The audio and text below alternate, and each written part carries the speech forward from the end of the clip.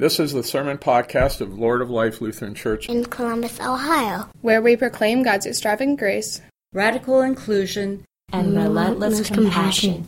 Join us for worship, Sundays at 8 a.m., 9 a.m., or 11:15 a.m. This is Lord of Life. There is a place for you here. For more information, please visit our website at www.acceptingall.com. Good morning. The first reading is from Acts, chapter 10. While Peter was still speaking, the Holy Spirit fell upon all who heard the word. The circumcised believers who had come with Peter were astounded that the gift of the Holy Spirit had been poured out even on the Gentiles, for they heard them speaking in tongues and extolling God. Then Peter said, "Can anyone withhold the water for baptizing these people who have received the Holy Spirit just as we have?" So he ordered them to be baptized in the name of Jesus Christ.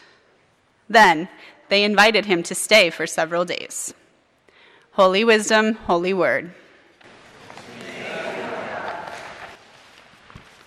Good morning. It is great to see all of you today. I like seeing people. I'm a bit of an extrovert. So, one problem. I'm changing the text for today a bit, so what's written in your bulletin is incorrect. I'm going to be working on Acts. This happened last night. All of a sudden, I decided to change it, and we can't really fix the printing. But, oh well. John has great things to say. It's true, and I will get to them in due course. It will happen, but Acts is really where I'm headed. But I've spent quite some time thinking about this sermon. And I've decided through speaking with the confirmands last night that I was going to be more transparent. I think our church, if we wish to see it grow and if we wish to see it better, we need to learn to be a little bit more transparent with one another. So, when I lived in Minnesota, I attended a church every single Sunday and Wednesdays because we had to. Both of my parents were Sunday school teachers, and that was one of the main reasons why I went, was because they had to be there, so of course, naturally, I would have to tag along. My dad says that it was when I was about 5 that my life to ministry kind of began. I don't recall this, but apparently I had looked at the youth pastor at the time, looked at my dad and said, "I want to be like that guy." I don't recall this at all. I remember wanting to be a fireman and a police officer and a veterinarian and a whole host of other things that you could think of, including Superman. I think that's still a viable option at some point. But nevertheless, my dad, upon hearing this, for some reason decided in him to say, I am going to focus on teaching him a little bit more about the scriptures than his older brother or his younger sister. Don't know why, but he did. So it worked out. Fast forward to 8th grade. I moved halfway through that year from Minnesota to Massachusetts. That was a very painful experience for me because I don't know if you guys have ever been to Massachusetts, but they're rough around the edges. That's like a good way of saying it. They're rough around the edges. While there, during 8th grade, we didn't really find a church, so I kind of got involved in sort of the wrong crowd, meeting all sorts of people that weren't the right friends to have. By 9th grade, I ended up meeting one friend who is still my friend today, and I'm very thankful for meeting him. But that was also when we finally found a church to attend, because of course, I had to get confirmed, right? I mean, we have to get confirmed at some point, apparently. So this was an LCMS church. It stands for Lutheran Church Missouri Synod. And if you have never been to an LCMS church, they're a little bit more rigid than the LCA. A little bit more. Whereas we are very affirming of women and of the LGBTQ plus community, the LCMS church is not. I grew up in Minnesota, ELCA, knowing my mother to be on council and for her to have a very large presence in the church.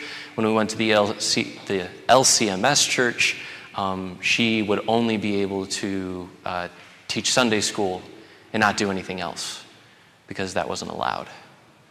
So I'm very grateful for the fact that we had two wonderful women that have led us so far. That's currently where I stand.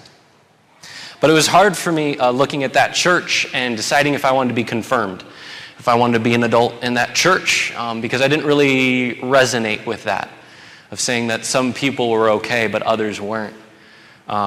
So I turned to my father, who had been my spiritual kind of guide and director at that point, and I said, Dad, I don't know about this, about going through with this, because it's not really what I work with. And my dad just went, it's more of a formality. It's not that big of a deal. I mean, come on, just kind of go through it, go through the motions. And I was like, okay. If you say it is, who am I to judge? Probably not the best thing that he should have said. But, I mean, we got me through it. I ended up going through it. Now, because of that, I was confirmed through that. And it was great. It was wonderful. We didn't stay there any longer. As soon as I was confirmed, we found out that there was a young gentleman by the name of Mark Huber who graduated from Trinity Lutheran Seminary, which is a school that I'm now going to. And he was starting a new ELCA church. So we were like, hey, yes, take it. My mother met him on a Saturday at worship and said, you should have church in our house, because she's a good Lutheran like that. And she's from Minnesota. It was wonderful to have that experience of having church in your home is amazing. I've always grown up in the church, but that was very different. It was also very nice because once they finally got their own building on Sunday evenings, I could wear my pajamas around the house. And I didn't have to worry about just people walking in. But let me be clear. Upon getting to Massachusetts, I really put faith aside. I remember going through the motions of baptism with my neighbors when I lived in Minnesota.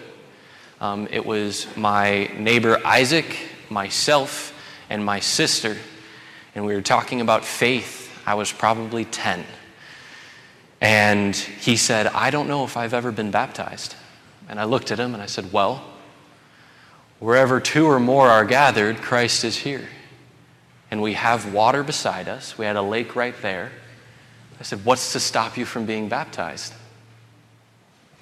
I remember that from being 10. I do not remember any sort of experience like that in Massachusetts. Rather, I was a little bit more focused on not trying to get into fights. I was worried about how I would memorize my lines for theater. And also my seizures came back. I've had them since I was 5. I had been taken off medication and I was good. They came back and I was back on medication. The only problem was this time the medication came with a severe downside, and that was depression. Depression that I had already had, but with medication made it worse and made it towards suicidal tendencies. It was hard. When I was 16, I had tried to kill myself. And in that time, I was very angry and yelling at God, saying that I didn't want God in my life because I had hurt people and because I was filled with sin, and that if God was good and if God was powerful, why then was I doing what I was doing? Why didn't God intercede? In that moment, I do not believe that God left me, but rather what I believe is that God took a step, just a step to the side, and let me understand that God is always there, but what it would be like if God wasn't. This empty feeling opened up inside of me, this cold, dark pit of which I was frightened. I was scared. I didn't know what to do. My parents, this was at night, were home in their bedroom. My brother was on the other side of the wall of me. But I felt alone, truly alone. So I sat there and then said, I am sorry. I feel like I took it too far that time. Will you forgive me?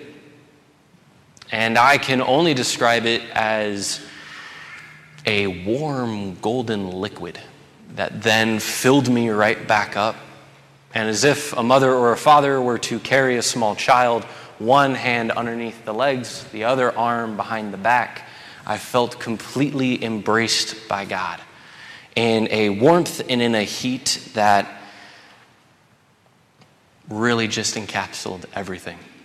Today's gospel, I think, really attests to this experience of saying, as the Father has loved me, so have I loved you. Now remain in my love. If you keep my commands, you will remain in my love. I could feel God, and I could feel God saying, I love you, Tucker. You are created in my image, and I could never not be in love with you. I'm proud of you. Then I went off to promise God my life for whatever God wanted to do. And, that's opened a lot of doors. Opportunity after opportunity has fallen into my lap, pointing me towards ministry. But every time that I doubt and every time that I try to push away, I'm pulled right back to this promise, because as much as I don't think that I'm really tied to it, God has another plan. And it's those other plans that just really get in the way of whatever I'm thinking. Because let's face it, as Jesus says, you did not choose me, but I chose you and appointed you so that you might go and bear fruit. Fruit that will last. And so that whatever you ask in my name, the Father will give you. I mean, amen on my behalf. I mean, wow, I'm glad that I didn't have a say in that matter, because I know I would have made the wrong decision. I would have made the wrong one. So I'm really glad that Jesus got to choose that, because it's not just me. I mean, Jesus chose you. You who are sitting in those chairs right now. Jesus said to you, you are chosen, and you are mine, and by me you will bear fruit to be a blessing in this world, and it doesn't matter what you have done until this point in your life. Really, it doesn't matter what you did before you were even baptized and after that, because it was in our baptism that we were given that promise that we are saved, that we are fulfilled, and that we are forgiven, and we will be given eternal life due to that. For everyone born of God overcomes the world, and we were reborn in that baptism. Now, I've referenced the gospel and the epistle by now, and I told you at the very beginning that I was going for Acts. I had to lay a foundation. I'm sorry. Here we go. We got this, guys. Now, because of this, to tell you, what I'm trying to say is I'm trying to tell you that in all of me feeling like I have sinned and that I have been away from God and that I've been on the other side, I truly feel like a Gentile in Acts. I feel like the person that was not supposed to get the Holy Spirit. Somebody that was not supposed to have Christ say, yes, you. Let's do this. But apparently, that once again didn't work. I heard this old joke when I lived in North Carolina that said a great way to make God laugh is to say that you have a plan. And that could not be more true. I mean, wow. Every time. Now, this is just whenever I get angry. I mean, the Holy Spirit has chosen me to be the mouthpiece, and even though all the wrong that I do. And I don't know about you guys. I mean, I'm glad that none of you have seen me in a car, because whenever I drive, the Massachusetts side comes out a little bit more. Whew, that's not good. It's things that you shouldn't say from a pulpit. Some people say, but I won't. I'll resist the temptation. But it doesn't matter what you look like. It doesn't matter what you've done, lest we forget that Paul killed Christians for a living before Jesus said, I want you to proclaim my gospel. Paul killed Christians, and Jesus still fixed that. In the same way, Jesus himself kind of went to jail. Yeah, our faith is really kind of built off of the backs of people who just said, no, it should do this way. God is saying this. But what I think for looking at our congregation, living in a community, which I told confirmands the other night, this Greek word koinonia, community of love and of grace and of acceptance with Christ. I think a great way to talk about this is in the way of Rachel Held Evans. She says in her book, Searching for Sunday, Loving, Leaving, and Finding the Church. She says, at its best, the church functions more like a recovery group, a safe place where a bunch of struggling, imperfect people come together to speak difficult truths to one another. Sometimes the truth is we have sinned as individuals. Sometimes the truth is we have sinned corporately as a people. Sometimes the truth is we're hurting because of other people's sin or as a result of forces beyond our control. But sometimes the truth is we're just hurting and we're not even sure why. Now I say all of these things to you not to bring you down but to lift you up. To tell you that we are all quite similar. We are all struggling, and for you three that are becoming adults in the church, whatever that means, that you're joining us in this. And I really want to make it clear to you, to tell you that if you thought that we had it all together at any point or that we knew all the answers, sorry, we don't. We're kind of just figuring it out as we go. So hop aboard, because it's just going to be some sort of mess going forward. But at least we got each other, right? At least we got that. Because as we might see ourselves as Gentiles, we need to remember that God poured the Spirit into them. That the Holy Spirit flowed in and bubbled through and made these people that others thought were not right, were foreign, were ostracized, were problematic. God said, no. These are my people. Even if you don't think that they are, these are my people. And I will fill them with the Spirit. Because we need to know that we are beloved children of God. And it doesn't matter how old you are, because to God we are all children.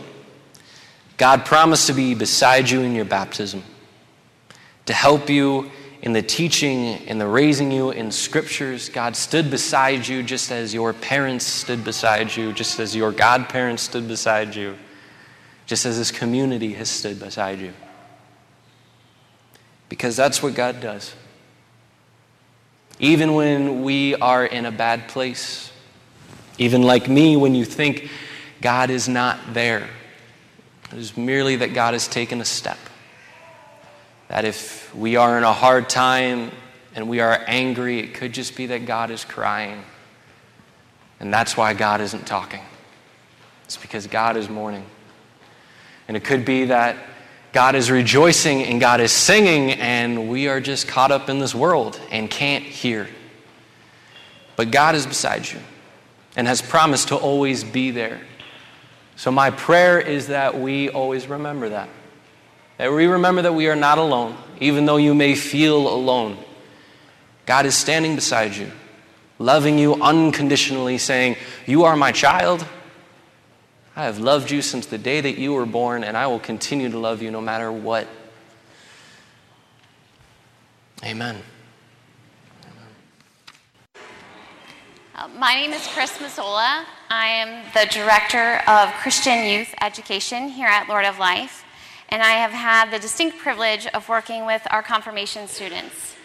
Tucker did an awesome job, and I am so proud to bring these three into our community.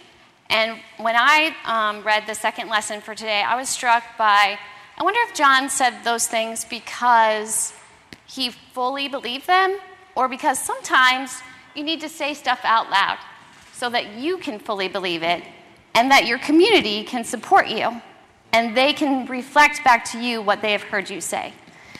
So today, when we have our confirmation students come up, I know that all of you will affirm the statements that they are making, and I'm going to ask you to share that with a round of applause after they're done sharing their statements, because I get nervous just coming up here to do this. So to get up there and share the personal statement of your faith is not easy, but we're proud of them, and we know that they can do it. So first today, we're going to invite David Hofler to speak. Matthew chapter 14, 27 to 32. Jesus immediately said to them, "Take courage, it is I, don't be afraid." "Lord, if it's you," Peter replied, "tell me to come to you on the water." "Come," he said. Then Peter got down out of the boat, walked on the water, and came toward Jesus. But when he saw the wind, he was afraid, and beginning to sink, cried out, "Lord, save me." Immediately Jesus reached out his hand and caught him. "You have little faith," he said, "why did you doubt?" And when they climbed into the boat, the wind died down. I chose this passage because I feel that my journey with faith relates to Jesus, proving his trustworthiness to his disciples, with me being one of those disciples. With Jesus and God being a part of my life, it is like a relationship. They're like really good friends, always supportive and always there. But like all friendships, they are tested at one point. With my father's passing, my relationship with God was tested. The environment around me became unfamiliar, and it felt like everything was changing, including my faith. But God didn't change. I did. God never stopped loving me or supporting me. God didn't forget me. I forgot him. Like Peter sinking in the water, he forgot his faith, and when he was about to drown, he called out to Jesus and immediately was brought back, restoring his faith. Now this didn't quite happen to me, but when I felt that nothing would ever get better, I reached out. I went to church, and I felt God's love through the congregation, and I realized what God can do. Once I got back on my feet and wasn't sad all the time, just like Peter, the wind died down and things started to turn up. Today, now with my faith, I know that God and Jesus will always love me, and that is what keeps the bond between us strong. So let God show his love through you, so when people forget God, they can be reminded of what he can do. Whew, that one done. One done, right? Breathing easy again. Okay, very good. Next, we're going to welcome, as I call him, Jimmy, but James Mobley. I am James Edward Mobley III, born on January 3rd, 2004. I'm the youngest child to Jim and Joe Mobley, and the younger brother to Leah Mobley, who also went through affirmation 4 years ago, here at Lord of Life. Leah is about to graduate and go to college at Ohio University. I was baptized July 8th, 2004. 2 years ago, when I was 12, my parents enrolled me in affirmation classes. I did not want to go to the classes, but I did because I had to. Affirmation has helped me get in touch with God and open my life to God. It lets me know there's always someone I can talk to, and that is why I pray every night. These classes have taught me about Jesus and how much he sacrificed for us. For example, Jesus died on the cross to forgive us of all our sins. I am now 14, and this thought is big and complicated to me. The two big influences I have through my life for journey with God are my grandfathers. My grandfather Jim gave me a bracelet that has the Lord's Prayer engraved on it. I read this inscription often, and it has a meaningful gift I appreciate a lot. My grandfather Larry attends a small church in Brownsville, Ohio. Sometimes he takes me to church with him. He would let me ring the church bell, a very big church bell with real long rope. I think the bell weighs more than I do. Because of affirmation, I know to trust in God. I continue to pray into the unknown challenges ahead, and I will help them take care of them. This is a comforting thought. This lets me know that there is someone who loves and that I can talk to that is watching out for me. I would like to thank my mom and dad for enrolling me in this class years ago. I think it will help me throughout life challenges. You did it. Good job. Okay, and last, our third confirmand is Jordan or Jay Passarella. My belief in Jesus Christ is important to me because of what I have learned about what Jesus has done in his life for us all. I remember when I first realized that Jesus helped everyone, even those who despised and hated him, just to be kind. It made me realize that is how I should try to live my life. Jesus lived his life helping others, and I feel that I should try to live my life in a way that makes him happy, helping others. After all, you never know what a person is going through. My belief in God encourages me to be a better person. At home, it is important to me to find ways that I could be there for my family. At school, I try to be kind to my teachers and friends to hopefully make their day a little better. It matters to me when I am in the community and I see those who struggle from a disability, may not have enough to eat, or maybe there's just some trash on the ground. There is a desire to do my part to make things better and to share my blessings. It is important to me to live my life in a way God intends me to. God wants me to be happy and gives me the strength to walk my own path through life. God's example of his love for all people reminds me to always take time to see others and what I can do to help. A Bible verse that reminds me of how Jesus lived his life is 1 John 4:19. We love because he first loved us. We are following in God's footsteps. His love and sacrifice for us all keeps me focused.